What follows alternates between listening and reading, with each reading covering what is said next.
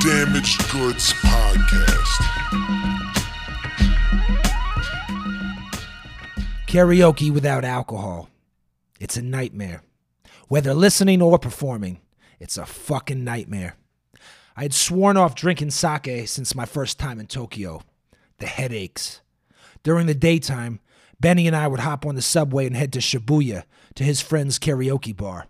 It wasn't to sing. It was for the free drinks, the free sake, flowing like a broken water main. This became our afternoon and evening routine before relying on his older brother to get us into clubs at night. It was that or trying to buy mushrooms from street vendors, which was legal there at the time. Dude, what the fuck is the deal with this? Benny seemed unfazed by my question as we left the mushroom vendor's table and ventured down into one of the many lounges these psychedelic salesmen operated out in front of. "It's all good, man," he replied. The simple words were all I needed to hear. Ducking, we walked down the windy staircase to the basement-level lounge. The sprawling walls were a red velvet-like fabric. Down in the spot, the couches were of the same decor. Scenes from Alice in Wonderland played in my head as I imagined Jimi Hendrix played in my ears. Instead, it was some ambient music I can't recall. We didn't stay long that night. "Yo, Jake, my friend is feeling you, man." Before I respond, he turns back to the girls and says something in Japanese that causes them all to smile approvingly. I raise up my glass of sake as we offer cheers and drink. I've been in this same place too many times in the last too many days. Benny doesn't seem to mind.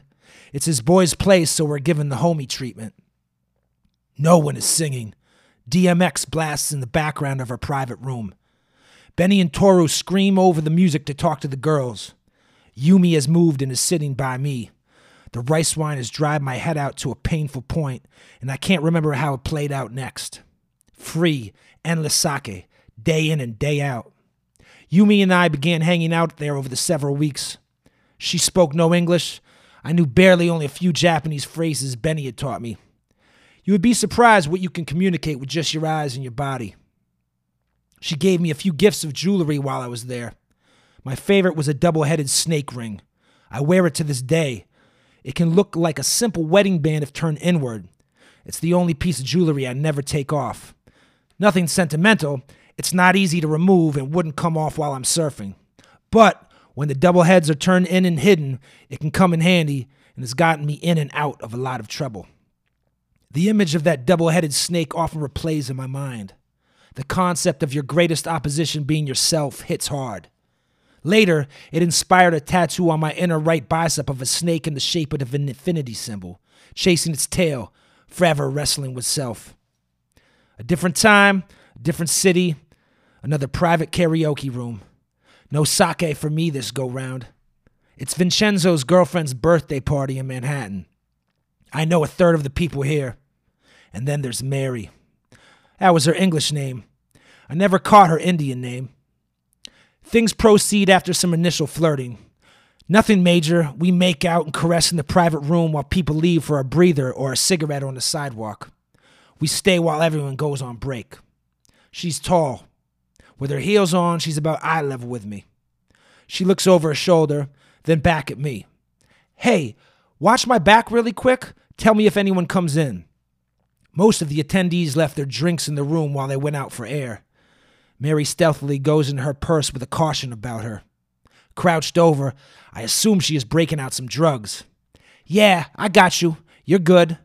For now, I'm happy to participate in the coverage and the drugs. Excitement shifts to confusion. She pulls out some tablet and crumbles it with her long fingers, the solid pill fading to dust and bits in an unattended drink. This unattended beverage belongs to another guy here at the party that I don't know. Seeming composed, she stirs it with a straw. Before I can muster a word, she directs her brown eyes at me, serious as a pregnancy test. "It's a laxative. That guy is a real asshole, trust me." I don't know how to react, so I don't. She says this man has been very rude and disrespectful. I never learn exactly how. I've been too busy forcing my way through surface-level conversations and trying to leave with Mary, all while dodging shitty renditions of songs I like by people who couldn't carry a note with a gun to the head. My awkward discomfort is interrupted by the return of the other partygoers. Their laughter is loud. Drinks are picked up off tables, along with the drink in question. The gentleman in question proceeds to sip that drink, the future of his bowels hanging in the balance. People love a public crucifixion. I call it the Jerry Springer effect. Daytime talk shows in the 90s, like the Jerry Springer Show, gave viewers at home the luxury of watching dysfunction play out on the screen so they could say, well, at least I'm not that fucked up. Reality shows that currently dominate the entertainment world are the modern-day Roman Colosseum. Fights and disputes are the meat and potatoes on which all come to dine. We watch from the stands, cheering on disruption and downfall. Some especially like it when celebrities, rich and successful, fall from grace. This is a grace that we provide them through blind allegiance. Sometimes you can't tell those watching the circus from the circus itself. I don't know her. I don't know him. I do know that my sexual pursuit is soured. I want none of this. Not the booze, not Mary, nor the climax of her deed, and certainly not the shitty karaoke. I begin to sober up abruptly, like when a cop pulls you over.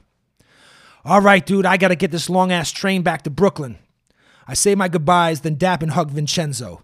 He's too faded to comprehend that I'm leaving. The booze now worn off, the 4 train back to Crown Heights is my vessel. As I'm getting off my stop, I keep asking myself, did that guy from the party shit his pants on the ride home? That was a chapter from my new book, The Waiting Room. That chapter was entitled Nightmare City, The Jerry Springer Effect. And I'm very happy because my new book, The Waiting Room, is out now. I thought it was coming out next week. And it's kind of odd. Today is my father's birthday, or would be his 71st birthday, I believe. And it came out today instead, which is kind of eerie and strange. The book, much like my first book, Quicksand, The Waiting Room is, autobiographical short stories and some poems. And there's debauchery and shame and excess and love and heartbreak and all these kind of themes, the same ones that were prevalent in my first book. But the underlying story is about a son trying to reconnect with his father who's dying, me and my father. And, the book's a lot about our relationship, and it's just eerie. It's fucking eerie that the book comes out today on his birthday early. I don't know if it's some strange universal occurrence or if the fucking publishers are trying to win my sympathy. I don't know. But it's very interesting. Anyway, I'm very happy. And The Waiting Room is available now. It's, the link is in my bio on all my socials. If you go, it's on Amazon, Barnes & Noble, a lot of major online retailers, select bookstores, depending on if you're in a major city or a small town. Sorry, I don't have any control over that. The Kindle and ebook versions will be available in a couple days. And I will do another audiobook version where I read it, which will come out, I don't know, maybe in a couple months. I'm burping up wine, dude. I want to milk the fucking physical copy, the physical. I want people to grab that, or the Kindle, ebook, whatever. I just want people to enjoy it.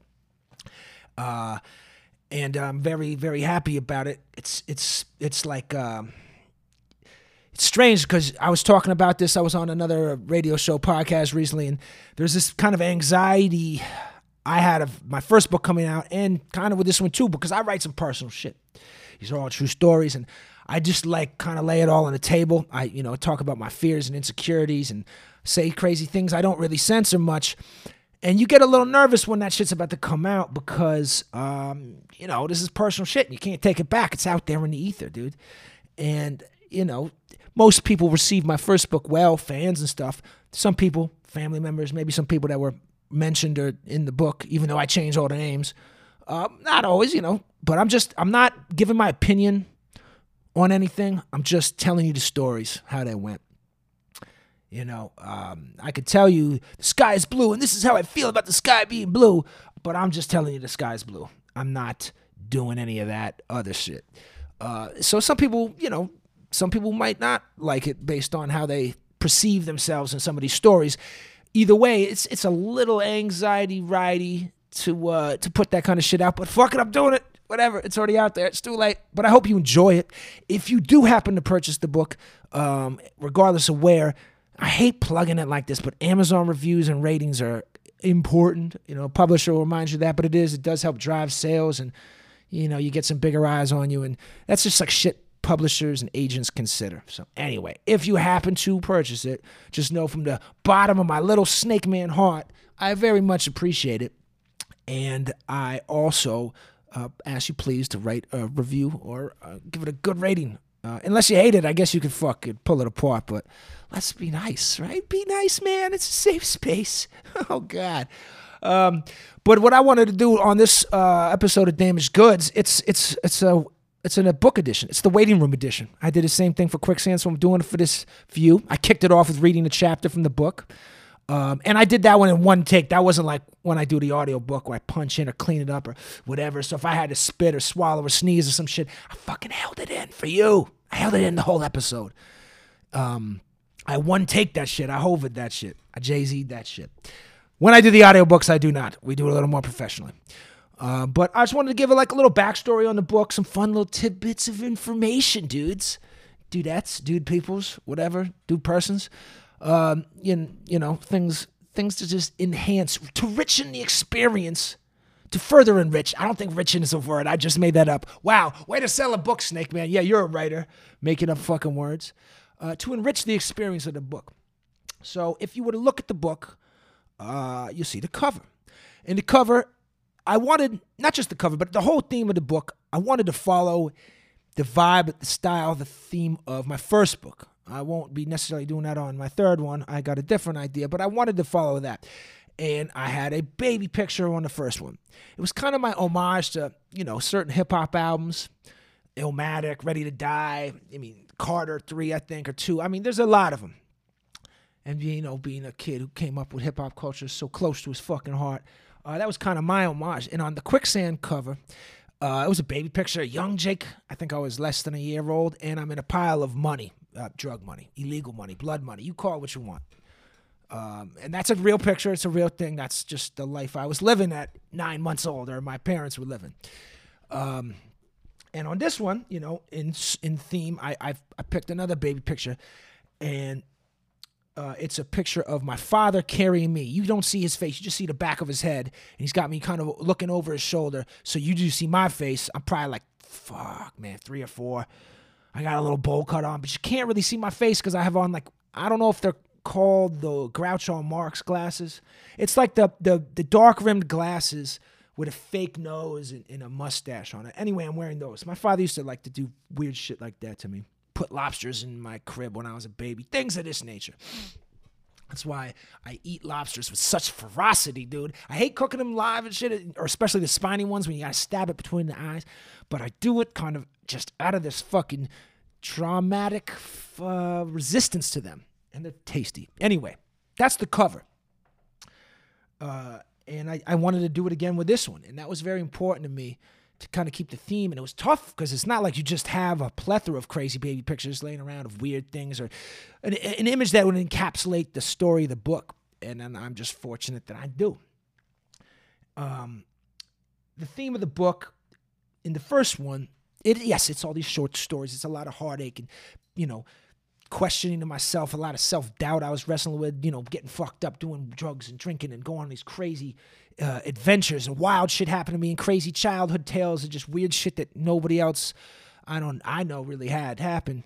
And I'm not saying my life is crazier than people's. It just may be a little more unique. I'm not saying it was the harder than people's. I'm just saying it was very different. That's all. But there was a backstory to Quicksand, and that underlying story, that backstory was an attempt at a second chance, redemption, reconnection with a man, me, Jake Frazic, Jake the Snake, the host of the Damaged Goods podcast. Me and a woman who's my fucking girlfriend, fiance now. But, trying to get back with a lost love, trying to reconnect and rebuild a relationship, a second chance. This book, The Waiting Room, is all those crazy stories, like I said before, mixed in with poems and shit that are all tied in.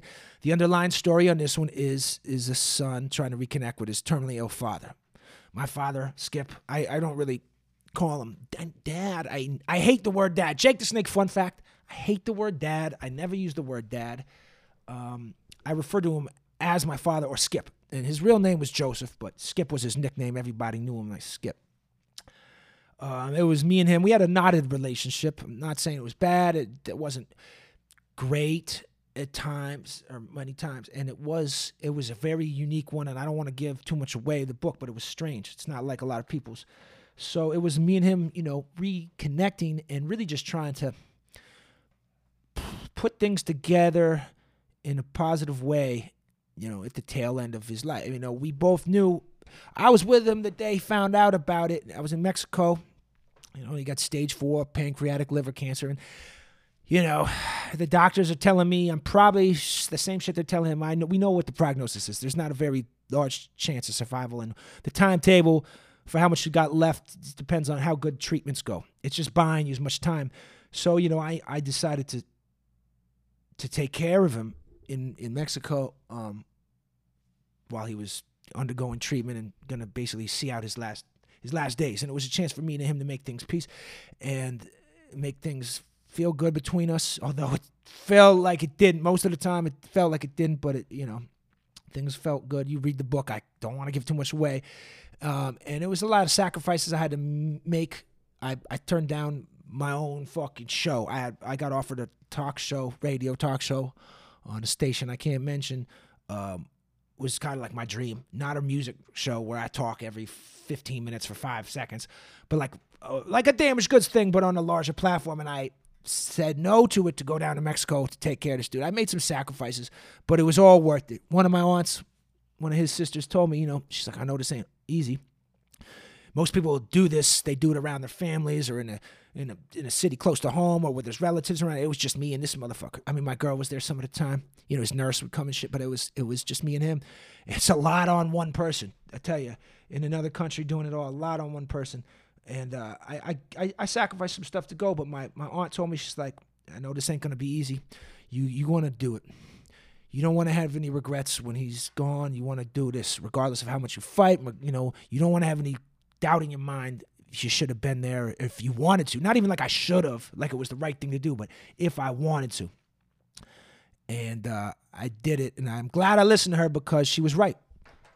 I don't have any regrets. I did everything I could. I was there up, dude died in my arms. And it was 11:30 at night, March 2nd, at the house in Mexico, just me and him. And I felt good about being there the whole time. And this book, I started writing it when he got sick. The first book took me 5 years to write. This one I wrote in like a year and a half, spent a little time cleaning it up and getting it out there. And now it's out there to you guys. And I'm very excited.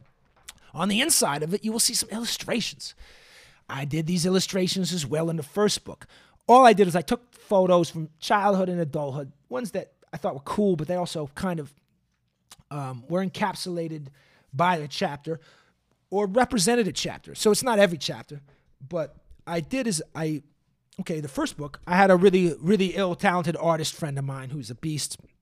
He was going to do the illustrations, a certain style we discussed, kind of like the style I went for, a sketchy pencil sketch version. My first book, Quicksand, was all done, ready to do it. I'm just waiting on another artist to get the shit together. And boy, it's taken a while. And I'm like, bro, I'm running to a deadline. He was having a bit of a rough time in life. Some things weren't going well. He lost his job. He pulled a gun on some dude at a gas station in the middle of the day. Things like that happen. And, didn't get the chance to do it. So I did it last minute. And it was cool. But now, second book's coming around. I'm trying to stay in the same theme as the first one. So I did the drawings again. I'm very, I'm happy with them. They're cool. They're fun. And it's a nice way to flex me to flex my oldest artistic skill. Because before I was a writer, before I was making music, before I skateboarded or surfed, I was fucking painting and drawing, dudes. I was drawing. My mom's parents, my mother's parents are both artists. We're both artists, painting. And they did a lot of art, but big in painting. And so I got into it. And then, of course, I wanted to find not just painting, but something else in the realm of art. Yes, I did crepe paws and charcoal and all that shit, but I liked graphic art, comic books. I was all into comic books, drawing them, fucking penciling, inking, the whole nine. So this was a nice way to get back to that. I'm going to light up a CBD cigarette. These aren't real cigarettes, as you know. If you know, I don't smoke those fucking squares, but I quite fancy these. because it's like smoking without getting blitzed all day. I got shit to do, and I don't smoke sativa. I only smoke indica, which will make you a little sleepy if you don't know. So yeah, this is like I get to smoke without getting super high all the time, and it's not cigarettes because those are nasty. Yeah, but The Waiting Room, it's out now. It's fucking fantastic. It's a great book. There's a lot of chapters I edited out of this, and I'm gonna probably put them on something. I think we might do a next edition. I don't know. We're gonna do something out. But I got a great publicist I'm working with. I feel very excited about the book, and it made me think of like, damn, dude, what are some other good books I could recommend to people to read once they finish mine or whatever. And it's hard, like, if you like my books, what I could recommend that's in the same vein, but I'm just throw out some other great books at you. You ever seen the movie Clockers? Spike Lee movie, right? Mekhi Phifer, Harvey Keitel, Delroy Lindo, John Turturro. Great flick. I forget which members of Onyx are in there. I'm stoned out right now. There's a great book called what? Clockers. I thought it was a Spike Lee joint. Usually is like the original ones he writes, but he didn't write Clockers. I didn't know. It's a great book. It's fucking deep. It's a little different of an angle on, like, I guess you could say perspective on than the movie. I don't want to tell you how it changes a little, but that's a great read. You should check it out. Another book I'm reading right now, it's kind of a scholastic read, is Drug Smuggling. Oh no, it's called On Drug Smuggling by Drug Smugglers. I actually used it as a bibliography in a college paper back in the day, some sociology paper, but a friend gave it to me recently. I reread it. He wanted to know what I thought about it. And it's kind of interesting, you know. It's like some school study type, professor studies type thing. They interview, you know, different people who've been arrested for drug smuggling. Predominantly, this book was made in the 90s, but a lot of the research was the early 90s. So a lot of the smuggling, which they're referring to, is like cocaine and marijuana coming in from South America, Central America, Mexico, into the United States. It doesn't really deal with them smuggling in other countries or any newer things. There's no meth smuggling or fucking anthrax smuggling, shit like that. But that's a good one. And I just read Charles Bukowski's Notes of a Dirty Old Man, the 2 book versions he has, which are compilation versions of his column he used to have, Notes of a Dirty Old Man. So, you know, it's not like it's all tied together. You can kind of pick it up and read where you want, which I think is a beautiful thing. Especially, you know, you don't have all the time. Some people have a short attention span. I think we all do now. I think we're growing to have shorter attention spans due to so much conditioning, like, you know, the way we watch quick 8-second videos or tweet only 140 characters or 80. I don't know how many it is now. You know what I'm saying. Shit's in shorter amount. We binge watch 10 episode series before we watch a movie. But those are some great books right there that you could pick up and enjoy. Oh, go get Jude Angelini's Finn, his new book. He was just on the podcast recently. That's a great book. You would definitely dig that if you dig my shit, or you just dig like kind of dark comedy shit. I don't know if it's comedic in sense, and it's dark, and it's poetic. It's a good book. You should go get that too. And then I can get into reading again because I wasn't reading too much when I was editing and finishing all the shit up, because I don't like to have too much subconscious influence in my shit when I'm creating. And as artists, I don't care if you're a writer, musician, actor, you name it, we all are subconsciously influenced by the artists that we admire, that we kind of were raised on, or just even what we're listening to or watching or reading at the time. It kind of seeps in. And sometimes, you know, the influence, the inspiration of these other artists is very evident in some people's works, but sometimes it just seeps in a little and we don't even know it, that we're trying to emulate it because we're just too busy, you know, reading, watching, whatever, soaking it up. So when I'm doing the editing and final touches of the book for the last whatever period of time it was, I didn't really want to read anything that was anything remotely close to this. Maybe like some true crime shit or you know, a history book, but nothing that would influence my writing or have me, not even influence, but questioning, like, oh, should I make it more like this? Like, you know, forgetting your own voice, forgetting your own style, and starting to wonder, do I need to incorporate more of this, less of that? Because you're comparing yourself to these other artists that you're taking in. I try to avoid it. That's a little tip for you, dude. A little Jake the Snake fucking tip for you, so you can, you know, apply that to your own artistic endeavors, which I'm sure you have many.